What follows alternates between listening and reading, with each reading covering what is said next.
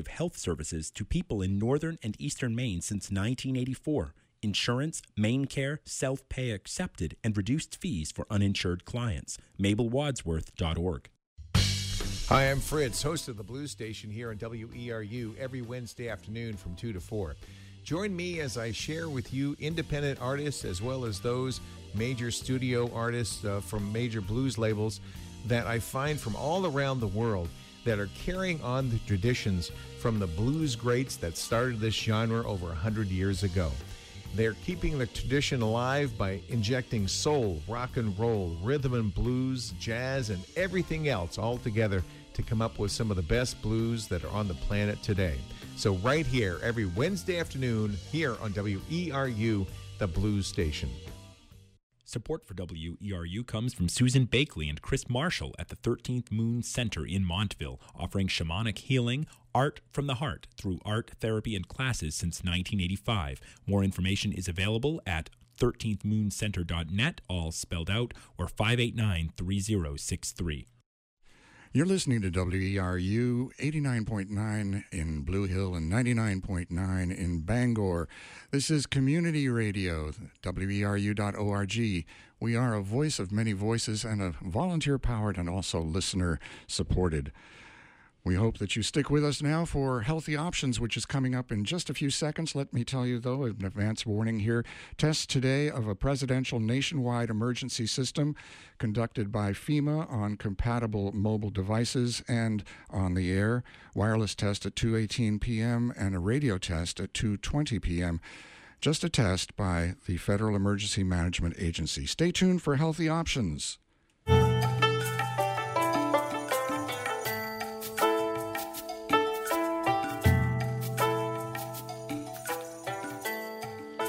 Good morning. I'm Rhonda Feynman, and today we'll be speaking with Dr. Shelley Carson, author of Your Creative Brain, 7 Steps to Maximize Imagination, Productivity, and Innovation in Your Life. She is also the co-author of the critically acclaimed book, Almost Depressed. She is a PhD and received her PhD in psychology in 2001 from Harvard, where she continues to teach and conduct research. Her research on creativity, psychopathology, and resilience is widely recognized nationally and internationally. Dr. Carson's work has been featured on the Discovery Channel, NPR, CNN, and the BBC, and she has been noted in magazines such as Newsweek, Scientific American, and on Psychology Today, she is the author of the popular blog called Life is Art. She travels globally to speak on creativity to groups as diverse as neuroscientists, mystery writers, and at-risk youth. She, in addition to her writing and teaching and conducting research, Dr. Carson has worked on as a subject matter expert for the Department of Defense, helping create an online resilience tool for our troops returning from Iraq and Afghanistan with mental health issues such as PTSD, depression, and alcohol abuse. And finally, we could keep going, Dr. Carson. She has a new book in the works, tentatively called Your Life Message, which is a recipe for discovering and dispensing your unique wisdom in a creative medium. As she says, this recipe will not only increase your personal resilience, but will help you make a lasting contribution to our culture. And I want to welcome you today on Healthy Options and WERU Community Radio, Dr. Shelley Carson. We're very pleased that you're here. We're very pleased that you're here with us today. I think we are not with her today. We are going to take a moment to get her back on the line. But I do want to talk a little bit about her book, Your Creative Brain, 7 Steps to Maximize Imagination, Productivity, and Innovation in Your Life. Do we have you here, Dr. Carson? I think I'm here. Can you hear me, Rhonda? Oh, yeah. Yes, we can. Are you on a headset by any chance? No, I'm not. Okay, great. Okay, well, we're just going to boost your levels. It's a little low, but I think we can work with that. John, can we? And we've lost you again. Okay, so we're going to be very creative here as we figure out our technical difficulty. I want to talk about Dr. Carson's 7 steps to maximize imagination. Often we think of creativity, we have an idea of who's creative and who's not. And I think what Dr. Carson is going to be telling us is that we actually are all creative, and that what we can do is learn ways to maximize these 7 ways that our brain works. These are not solid and fixed ideas of how our brains work, but in fact they're flexible, and everything should actually connect together as we are trying to solve a problem or create a new idea. So, Dr. Carson, I've started without you. Oh, thank you. And thank you so much for having me on the show. Absolutely. And I'm trying to... What I started to talk about was how, in fact, we have an idea of what creativity is or who is creative, and someone may say, well, they're the creative ones and I'm not. But in fact, what you're talking about is that we all have the capacity in some manner, shape, and form to be creative. And we could even talk a little bit about what does creativity mean, and maybe we can start there. Okay, absolutely, yes. When I started studying creativity, and that would have been over 20 years ago now, I can't even believe it. I believed as there were some people who were creative, and then there were the rest of us. And through my studying, and especially the neuroscience of creativity, I really came to believe that we are all indeed creative. We all have this wonderful creativity machine right inside our skulls, our fabulous creative brains. And we all have this capacity to be creative. So I will tell you a little bit about what we believe the definition of creativity is. A lot of people actually come to me at when I'm doing workshops or talks, and they say, well, I'm not a bit creative. I can't even draw a stick figure. And these people are actually confusing creativity with talent. Talent is technical ability in a particular domain. So if you have perfect pitch, or you are able to draw with great perspective, or you have a real facility with, say, calculation, mathematical calculation, that would be talent. But creativity is something different altogether. To be creative, you have to have the ability to produce something that's both original and useful or adaptive.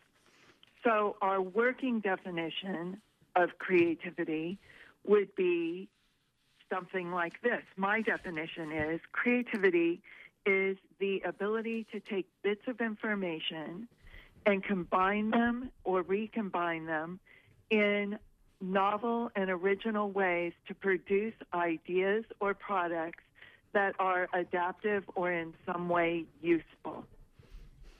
So again, the major ideas there are it has to be original or novel, combined or recombined bits of information, and those may be bits of information that are stored in your own unique repository of information, memories, skills, experiences inside your own brain, or taking information from the outside environment, combining it or recombining it in novel or original ways to produce ideas or products that are in some way useful or adaptive.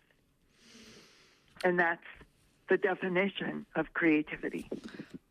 Okay. How's everybody doing out there? Are you feeling able? Do you feel intimidated? Anybody feel intimidated? And I think the trick is, while that does sound a little daunting, am I doing something totally original? Will this help humankind? I don't know. Okay, well, let me give you an example. What you and I are doing right now is a creative act. That's right. And when your listeners are engaged in conversation with someone else, that's a creative act. If you think about it, you're taking bits of information, which are words, and you're combining them in novel or original ways, unless you walk around every day with a script about what you're going to say, talking points for the day. What you're saying to everybody that you talk with is novel and original. Nobody's put those words together exactly the way you're putting them together. And you're doing something that's adaptive and useful. You're imparting information to whomever you're talking to. So human conversation is a creative act. And if you think of all the things that we have to do, that our brains have to do in order to have a conversation, it's an amazing and imaginative thing that we're doing. Yes, and that was what I was getting to, and what you talk so eloquently in your book is that every day there's so many everyday activities, such as a conversation, that are creative. That we are using, as you said, complex bits of information, whether from our internal life or the external world. We are being very, very creative here. So I'm going to just go ahead and talk a little bit about, while we get Shelley back on the line, about what she calls brain sets and the creative process. So everything she was saying about this conversation, are you back? I'm back, yes. Okay. This is really great. This has never happened before in all the years I've done this show, Shelley. So I think that this whole idea of creativity is really infusing our entire experience today. Yes. Well, one of the things that's really important about being creative is the ability to improvise. So we'll just have to improvise if this keeps happening. Exactly. And I'm so sorry. I don't know. I don't know. Perhaps this has to do with the security test that we're going to have later today, but we won't go into that direction right now. But anyway. Okay, or strange atmospheric conditions. Strange atmospheric conditions. That's beautiful. Mm-hmm. Stranger things. That's right. More than you've ever thought could be happening are happening right here. So the idea of how our brains work and how a simple thing as this conversation that we're having is complex and is amazing. And there are things that are happening consciously, and there are things that are happening automatically. And doesn't that fit in with your ideas of the brain sets? Let's talk a little bit about that. I was just about to introduce that while you were in cyberspace. Yes. Okay. Yeah. So one of the things that has always been fascinating to me is what is going on inside our brain when we're engaged in creative acts. And one other thing I just wanted to bring up to your listeners, when they think about creative acts that they're doing every day, is alternate uses for ordinary objects. Every time you use an object for a purpose it wasn't intended for, so for instance, using a box to prop open a door, a box wasn't meant to do that, but that's a creative act, using an object for a purpose it wasn't intended for. In fact, that is so creative that alternate uses for objects is actually one test for creativity that we use. So considering all the different uses that you can think of for, say, an empty soup can or a paperclip is called a divergent thinking task, and it's one of the tests that we use for creativity. I just wanted to throw that in there. Oh, that's fantastic. I was... go ahead. So just think of all the times you do that every day. We all do it. We improvise. We use things for purposes they weren't intended for, and that's a creative act. We're doing creative acts constantly throughout the day. But anyway, getting back to what you were mentioning about different brain sets, one of the things I was very interested in when I first started studying creativity was what's going on in the brain. And I started reading the scant neuroscience that was available at the time, and it seemed very contradictory. And so I wanted to try to figure out what was going on with all this contradictory neuroscience. And what is actually going on there is that the brain is engaged in a number of different processes or different stages of creative process as going through creative activity or creative these different stages. The brain is actually in a different configuration or a different brain activation state. And I call these different brain activation states brain sets because they're sort of the biological equivalent of a mindset. When you're in different mindsets, you're actually looking at the world differently and reacting to the world differently. And the same is true when you're in different brain activation states or different brain sets. You're really looking at things completely differently. And so I talk about these in my book, Your Creative Brain. And what you want to do is be in the right brain set for the type of task that you're trying to perform at the time.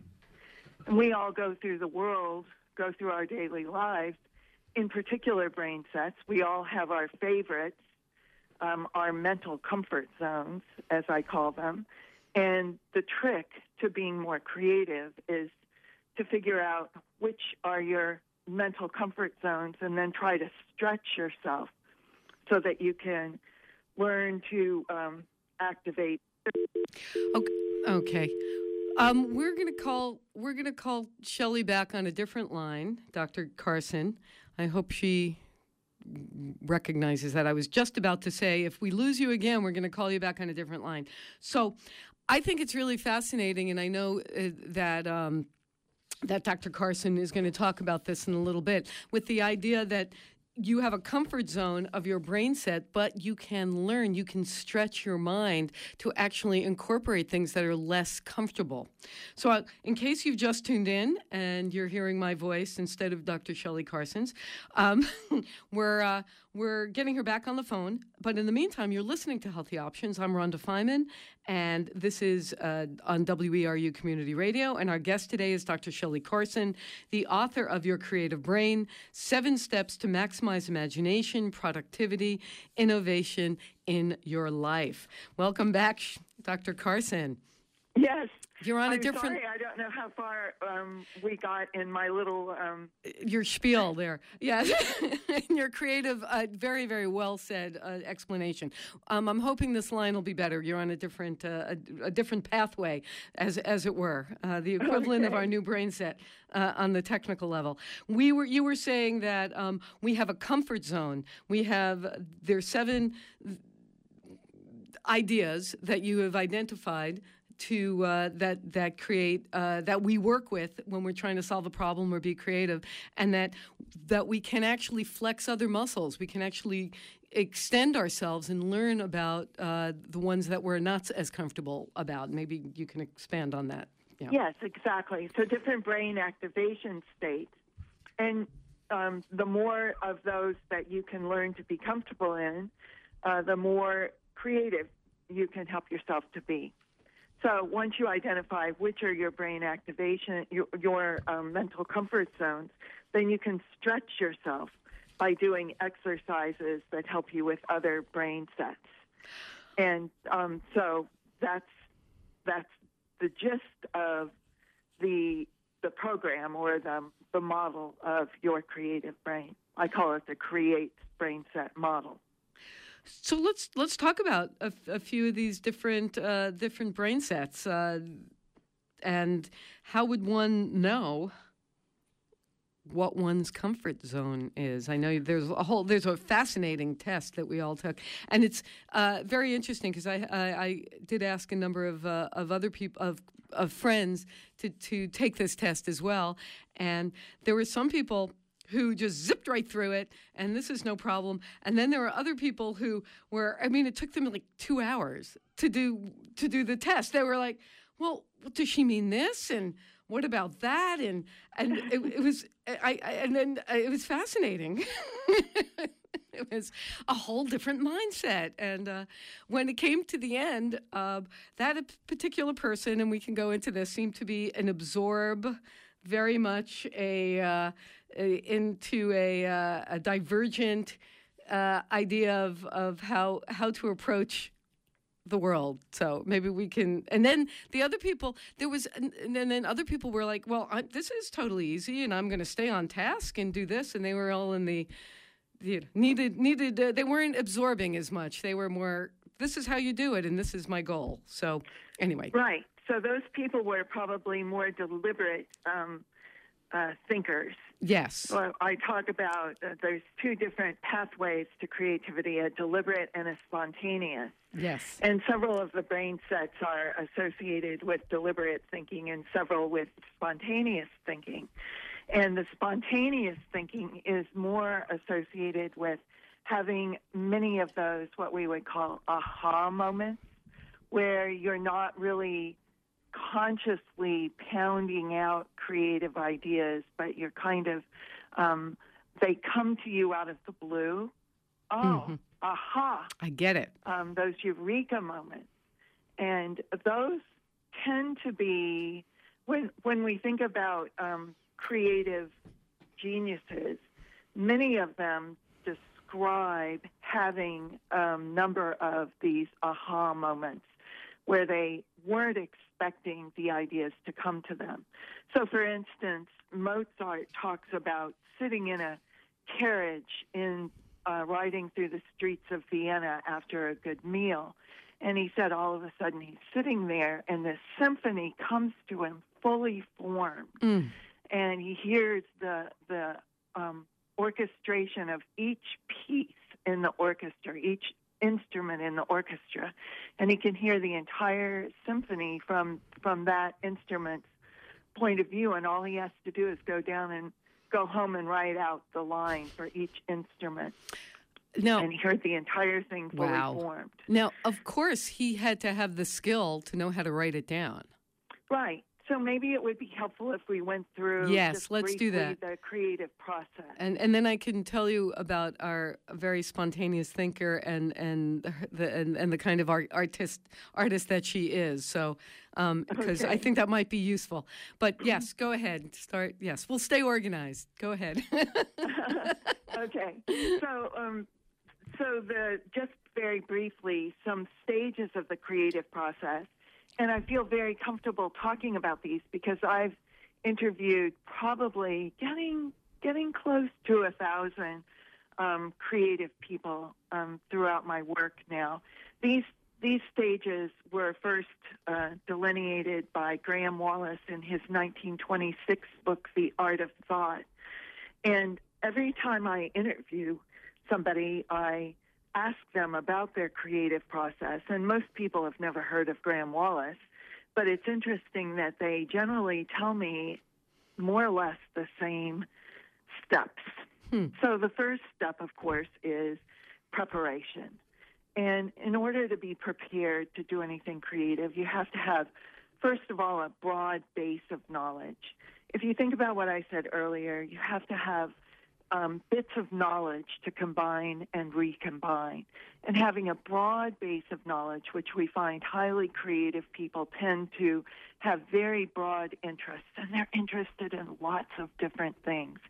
So they have this very eclectic base of knowledge in their brain, and that's great because then you can pick things from one area and apply them to a very remote, distant domain. And that's where a lot of creative ideas come from. So you have this broad base of knowledge, and you listeners out there have really been doing this part of the creative process all your life, just gathering knowledge. The second part of that preparation is gathering your specific knowledge that you need for the domain in which you're working. So if you're an artist, you need to learn how to put the paint onto the canvas. You need to know a little bit about the history of your particular domain so that you don't reinvent the wheel, so to speak. If you're a musician, you need to know how to play the musical instrument, or even if it's your own voice, you need to know musical notation, etc. And then the third part of that is you need to find a creative problem. So creative problem finding, sometimes problems present themselves. Sometimes you have to go out looking for them. But it's basically an area of your that you're working in that has maybe a missing link in it, a hole that needs to be filled. Maybe you want to experiment with something. Maybe something needs to be changed, or you'd like to see something changed or improved. Just maybe you are speculating about something. But anyway, something that you want to fix, change, etc., in your particular area. And then you kind of think about that, meditate on it, whatever. The next part of the process is incubation. So you kind of put that on the back burner of your brain, go back and do something else. Change what you're doing completely. Let that kind of simmer back there. And what we know about incubation is that your brain continues to work on a problem even when you're not consciously thinking about it. And most of our information processing, in fact, occurs below the level of conscious awareness.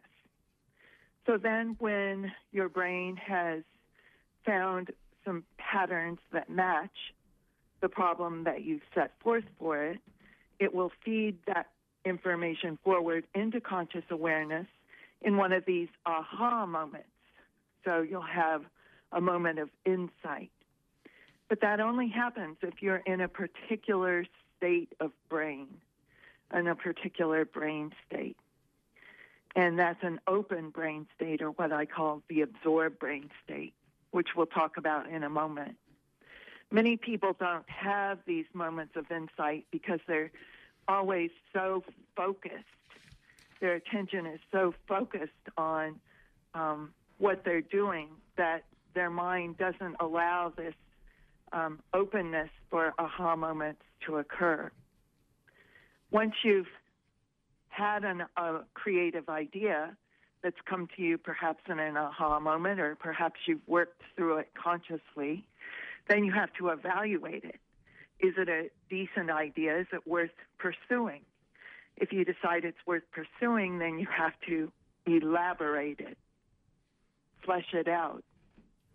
And once you've fleshed it out, say if it's an idea for the plot of a novel or something, you have to actually write the novel then, and then you have to implement it, get it out there where other people can appreciate it, use it, make it adaptive in some way so that it's useful for other people.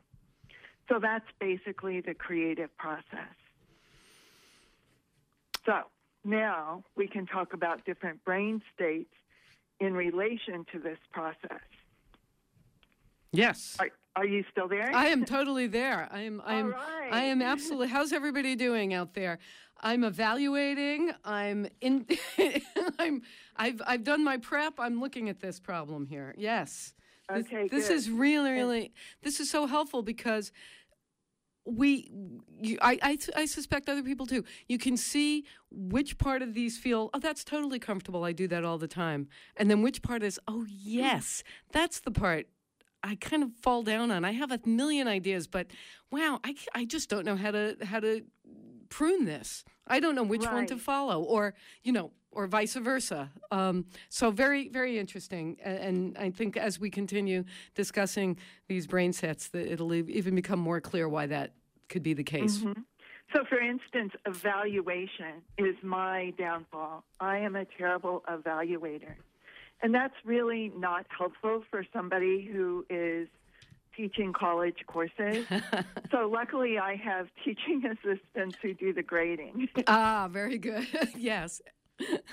But anyway, evaluation is what I have to work on constantly, because I feel like I want to be open and receptive to everything that the universe is sending my way, and I don't ever evaluate it. Right. So that's what I'm working on. Okay. So everybody has their areas where they feel mentally comfortable and areas where they feel uncomfortable, and we just have to keep working on that. Absolutely.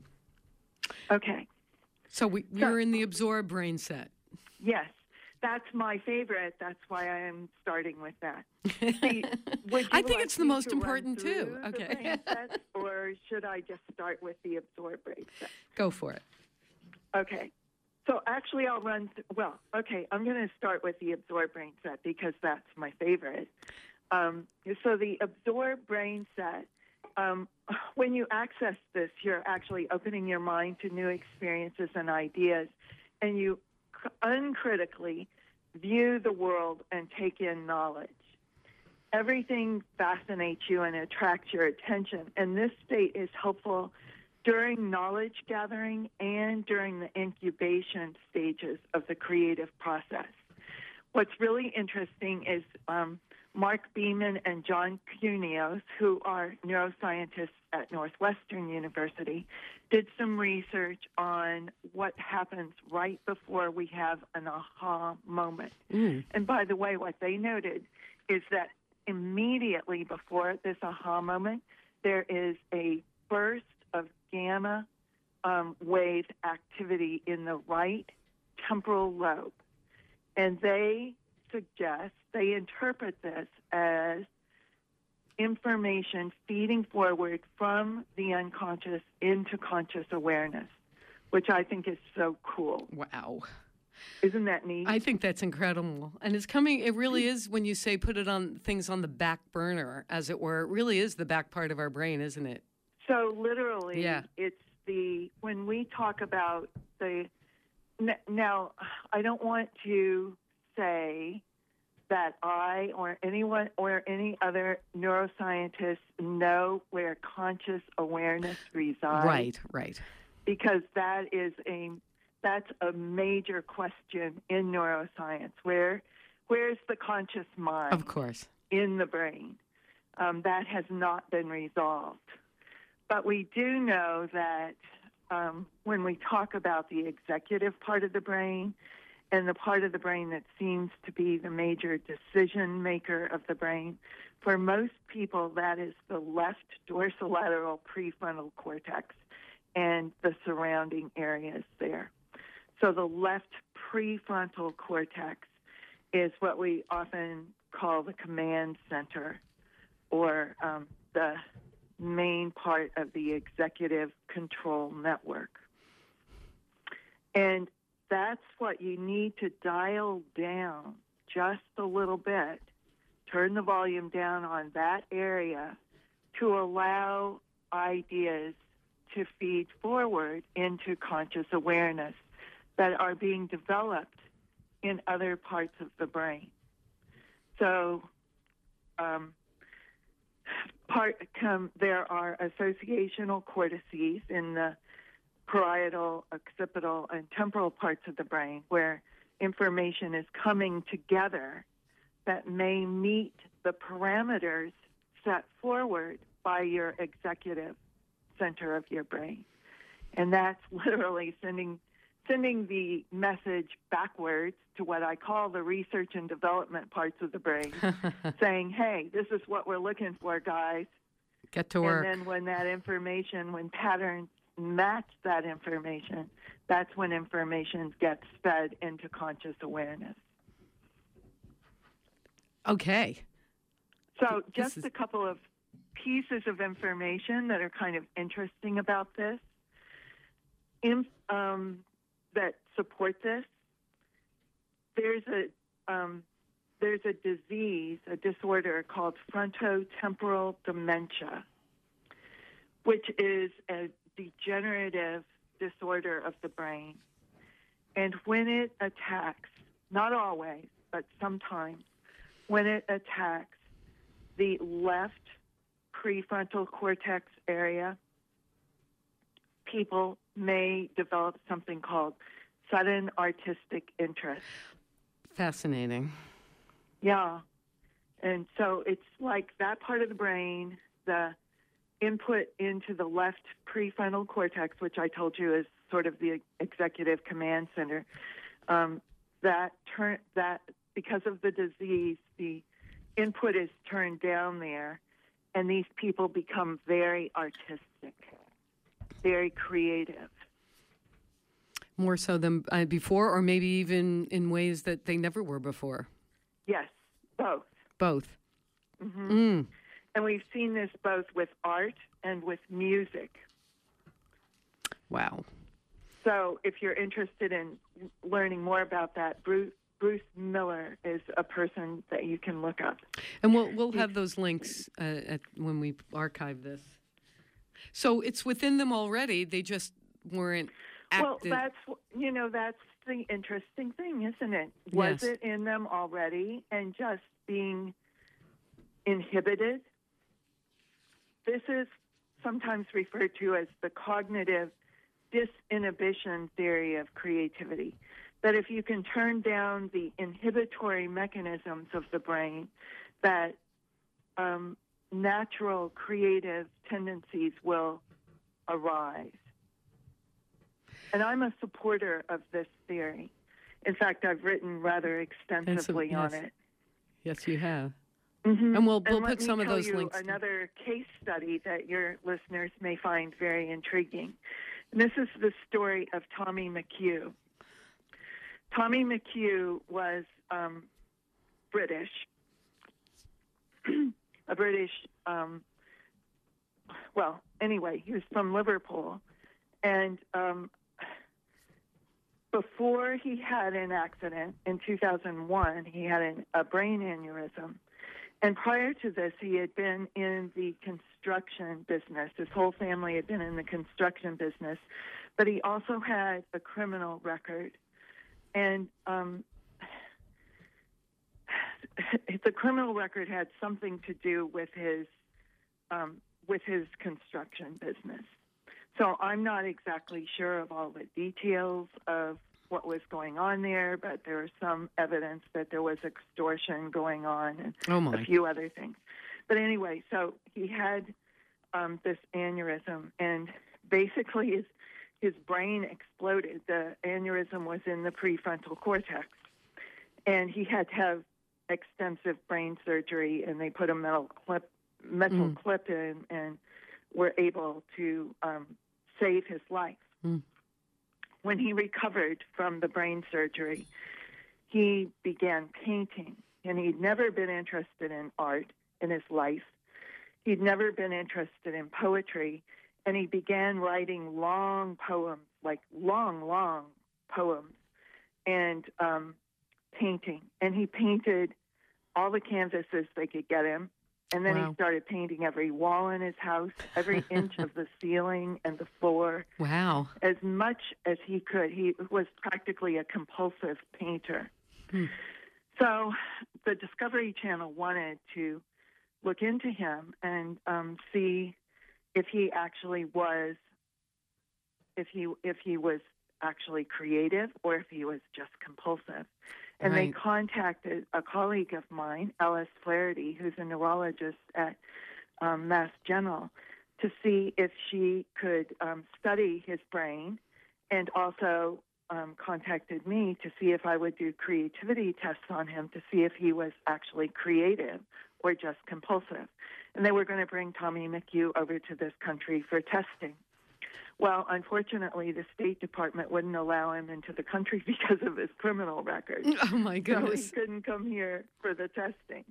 But Alice went to Great Britain to do the brain testing on him, and unfortunately, he couldn't be scanned because he had metal in his brain. So that prohibited him from being scanned. But I did do creativity testing on him, and it turned out he, in fact, was highly creative. And his creativity skills got better and better as time progressed. He practiced. And his painting got more and more proficient and beautiful. And he's now deceased, I'm sorry to say, but at the time of his death, he had gained an international reputation and had showings of his art in a number of fairly prestigious galleries. So I think that's another interesting example of his prefrontal cortex, the executive part of his brain. The input there had been turned down and allowed this intense creativity to flow forward. And hold that thought. I just want to do a little business here. If you just tuned in, you're listening to WERU Community Radio. This is the Healthy Options Program. I'm Rhonda Feiman, and our guest today is Dr. Shelley Carson, Harvard professor, researcher, neuroscientist, and we're having a discussion about our creative brains. And we just learned a little bit more about how perhaps we can access that even if we don't know that that's part of our makeup. So we're in the Absorb Brain set, Dr. Carson. Where do we go after we've opened up and absorbing and learning? What happens then? So the goal here is to kind of turn down the volume on that executive part of the brain, right, and allow ourselves to absorb and to be able to access those other parts of the brain that may, who knows, hold creative tendencies for all of us. Yes. So, how can we do that? How can we? And there are several ways that we can. This is called cognitive disinhibition. And what you want to do is defocus. Most of the day we go through our day highly focused with that executive part of the brain in high gear. And that's important because that part of our brain is that's where our executive functions are, and we should rightly, as humans, be proud of that part of our brain. That's really the part of our brain, that prefrontal cortex, that separates us as humans from other species. So I don't want to say that we shouldn't be using that a great deal of our time. But what we want to be able to do is to turn down the volume on that periodically and allow ourselves these moments or these time periods where we can defocus the brain, disinhibit the brain, and allow information that may be percolating in other parts of the brain to feed forward for us. And so this is a very important skill that I would like your listeners to consider developing. Yes. And in order to do that, you need to be able to disinhibit your brain at will and then be able to regain your focus when you want to. That's called cognitive flexibility. So I'm now going to percolate. I don't know what's going to happen. I don't know. It's not goal-oriented necessarily. Or maybe it is. And I'm meditating. What? Meditation is one way to do it. Yes. Definitely. There's a period right after aerobic exercise where you are in a state of defocused attention and cognitive disinhibition. So if you do aerobic exercise for about 30 minutes to 2 hours, depending on the individual, you will be in this more defocused, absorbing state, and that's a very fertile time for creativity. So that's a good time to do creative work. Mm. One other way to get into this mildly disinhibited state is to take one alcoholic drink. Whoops. But I don't recommend this for this reason, even though it does produce the state that we're talking about.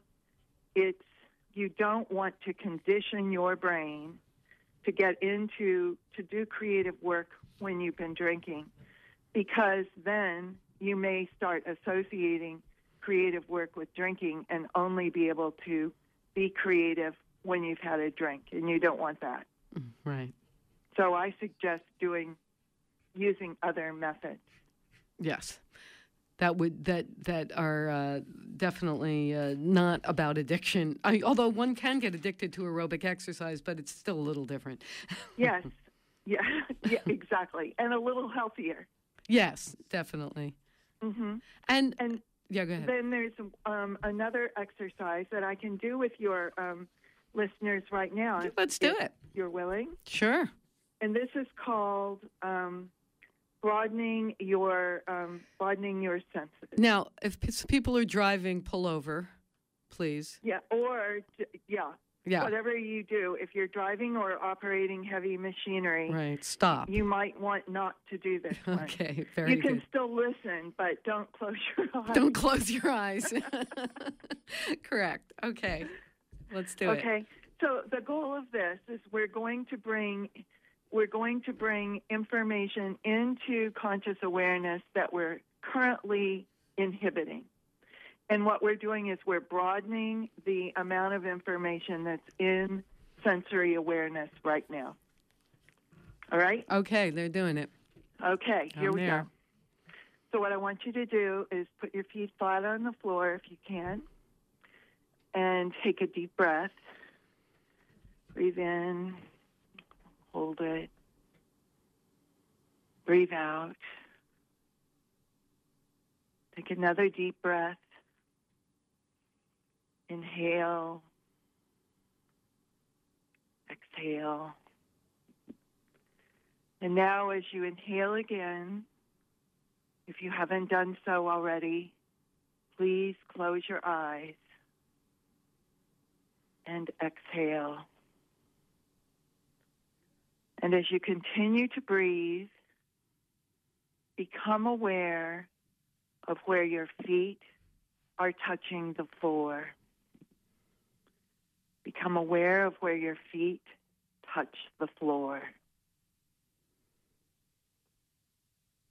And as you continue to breathe, become aware of all the places where your body is touching the furniture on which you sit. Become aware of where your body touches the furniture and your feet the floor. And as you continue to breathe, become aware of all the places that you can feel your clothing touching your body. Become aware of your clothes on your body against the furniture, your feet on the floor. And now take your right hand and gently rub your right thigh and feel the texture of the clothing material. Just become aware of the texture of the fabric.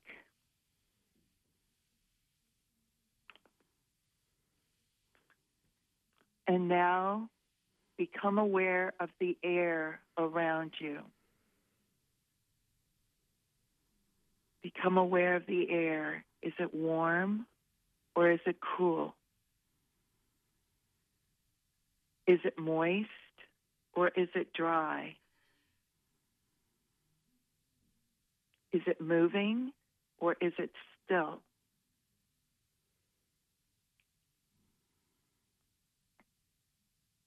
And now become aware of any sounds you can hear.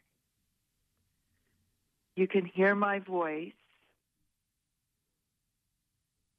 What else can you hear? Background noises.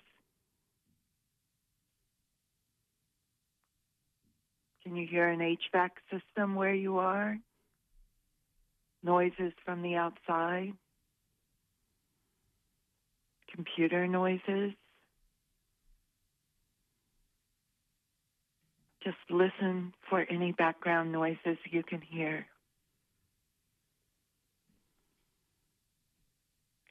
And now open your eyes and look around you and notice all the colors in your environment.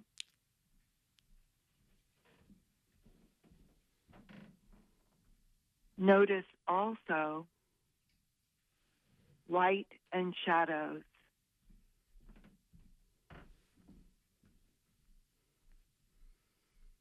If you're in a room where lights are turned on, notice how the lights create shadows on walls, on the floor, on the ceiling.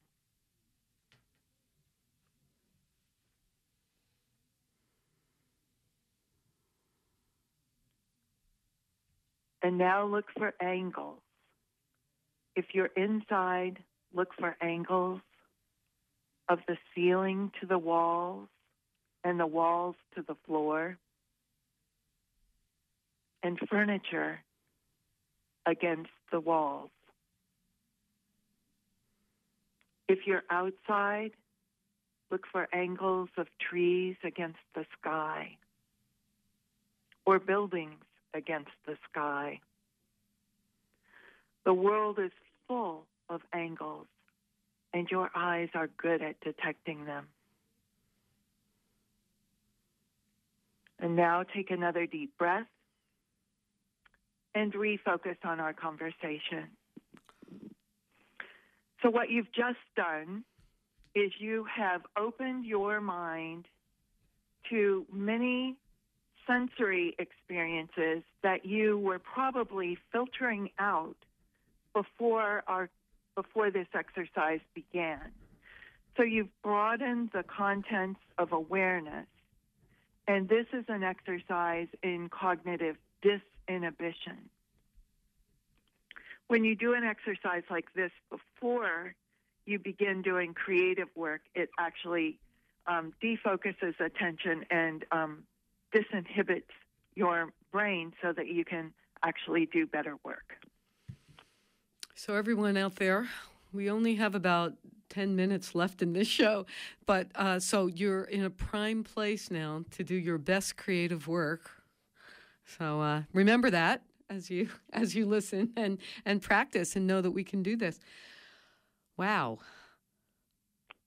So some people can go into this very, very spontaneously, and some people out there may have been thinking, this is the most ridiculous thing. Why are we doing this at all? And I would suggest that people who have thought that, and many people will, are probably people who prefer the reason brain set or even the evaluate brain set. Those are two of the brain sets that are associated with the deliberate brain set, with the deliberate pathway. The reason brain set is when you is a preferred brain set for people who consciously enjoy manipulating information and working memory to solve a problem. People who prefer the reason brain set do not like relinquishing control of their thoughts.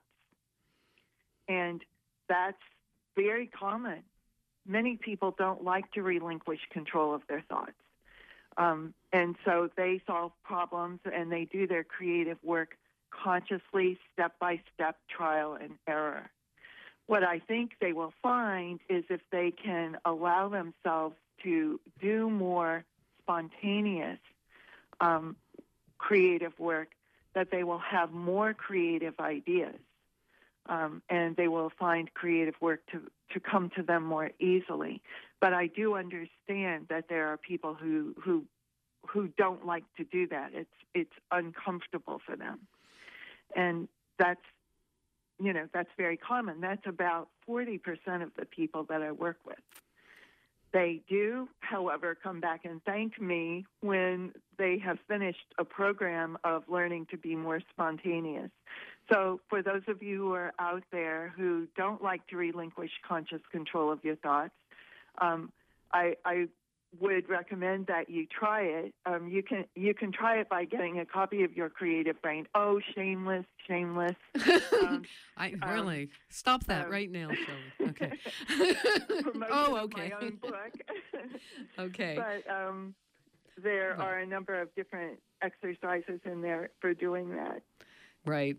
And we do, obviously we're not going to have time to go through all 7, but talk more about, since our mind is so flexible, and I'm absolutely transformed from this.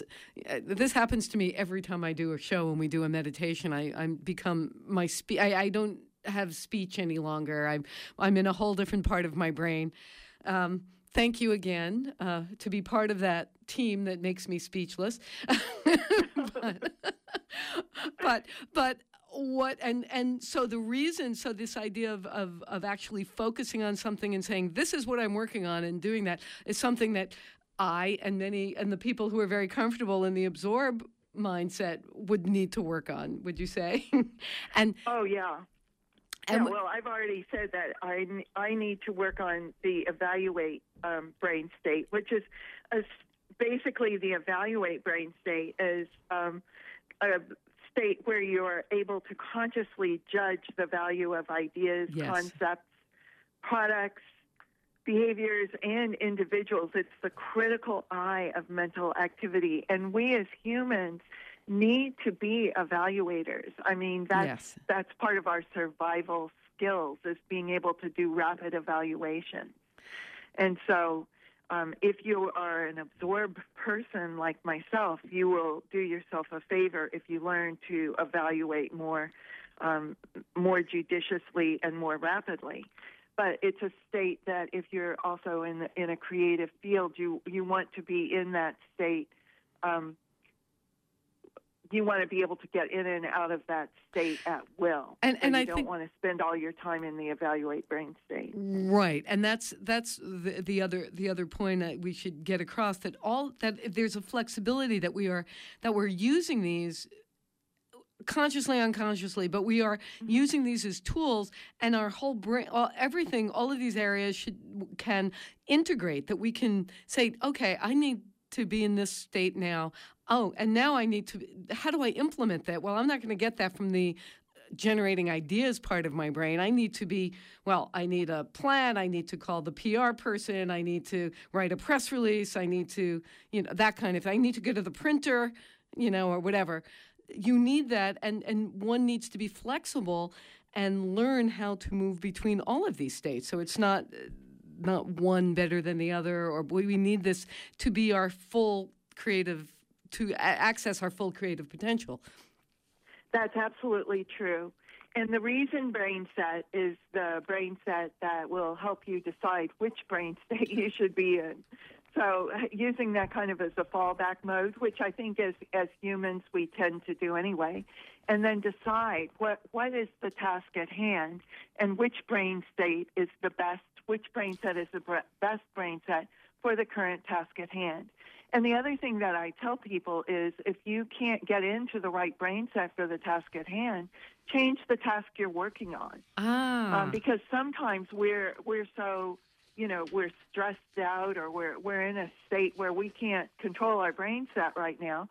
So, okay, maybe we can change the task we're working on so that it matches our brain set. And then we aren't wasting time. We aren't beating our head against the wall. Wow. So we have all this flexibility. Now, Dr. Carson, we only have 2 minutes left. So I know. It's crazy. You definitely have to come back. We're going to have to talk about this. And well, I would love to. I would love to do that. And maybe you could tell us a little bit about what you're working on, just for about a minute, and then we'll do our outro, and then we're definitely going to have you back. I love this idea of changing the task as well to match yourself, so we can really honor where we are in our creative process at each project that we take on. Yes, so cognitive flexibility is very important, and the goal ultimately is to be able to use all of the different brain states, all of the different brain sets. But while you're learning to do that, try to match the task to the brain set that you're in. If you can't get into the right brain set, so that is. That's a good lesson to learn. The project that I'm working on right now is called Your Life Message. It's a new book that I'm writing, and the gist of this book is that all of us have a message to impart. If you were to think about it, and I know I have to be very quick here, what is the one message that you would like to pass on to everyone else? Oh, Dr. Carson, absolutely. More to be discussed. Thank you so much. Our guest today on Healthy Options has been Dr. Shelley Carson, research psychologist, lecturer at Harvard University, and the author of Your Creative Brain, 7 Steps to Maximize Imagination, Productivity, Innovation in Your Life. Her website is shelleycarson.com. and many articles are there. We have links to this, and we will to other information that was mentioned when we post the show on the public affairs section at weru.org. If you missed any part of this program or would like to share it, please go to weru.org to find our recent programs on demand. Thanks to John Greenman for engineering, to Petra Hall for production assistance, and as always, thanks to all of our WERU listeners and supporters. This is Rhonda Feiman, wishing you the best in health. An announcement for upcoming programming interruptions. A test today of the presidential nationwide emergency system will be conducted by FEMA on compatible mobile devices and on the air. Wireless test will be at 2:18 p.m. Radio test will be at 2:20. And this is apparently just a test by the Federal Emergency Management Agency. Nothing to do with our programming or any desires to have these tests done. They are being done for us, and it is a test by the Presidential Nationwide Emergency System. Support for WERU comes from our listeners, volunteers, business supporters, and the Corporation for Public Broadcasting. To find out what you can do to support community radio, go to WERU.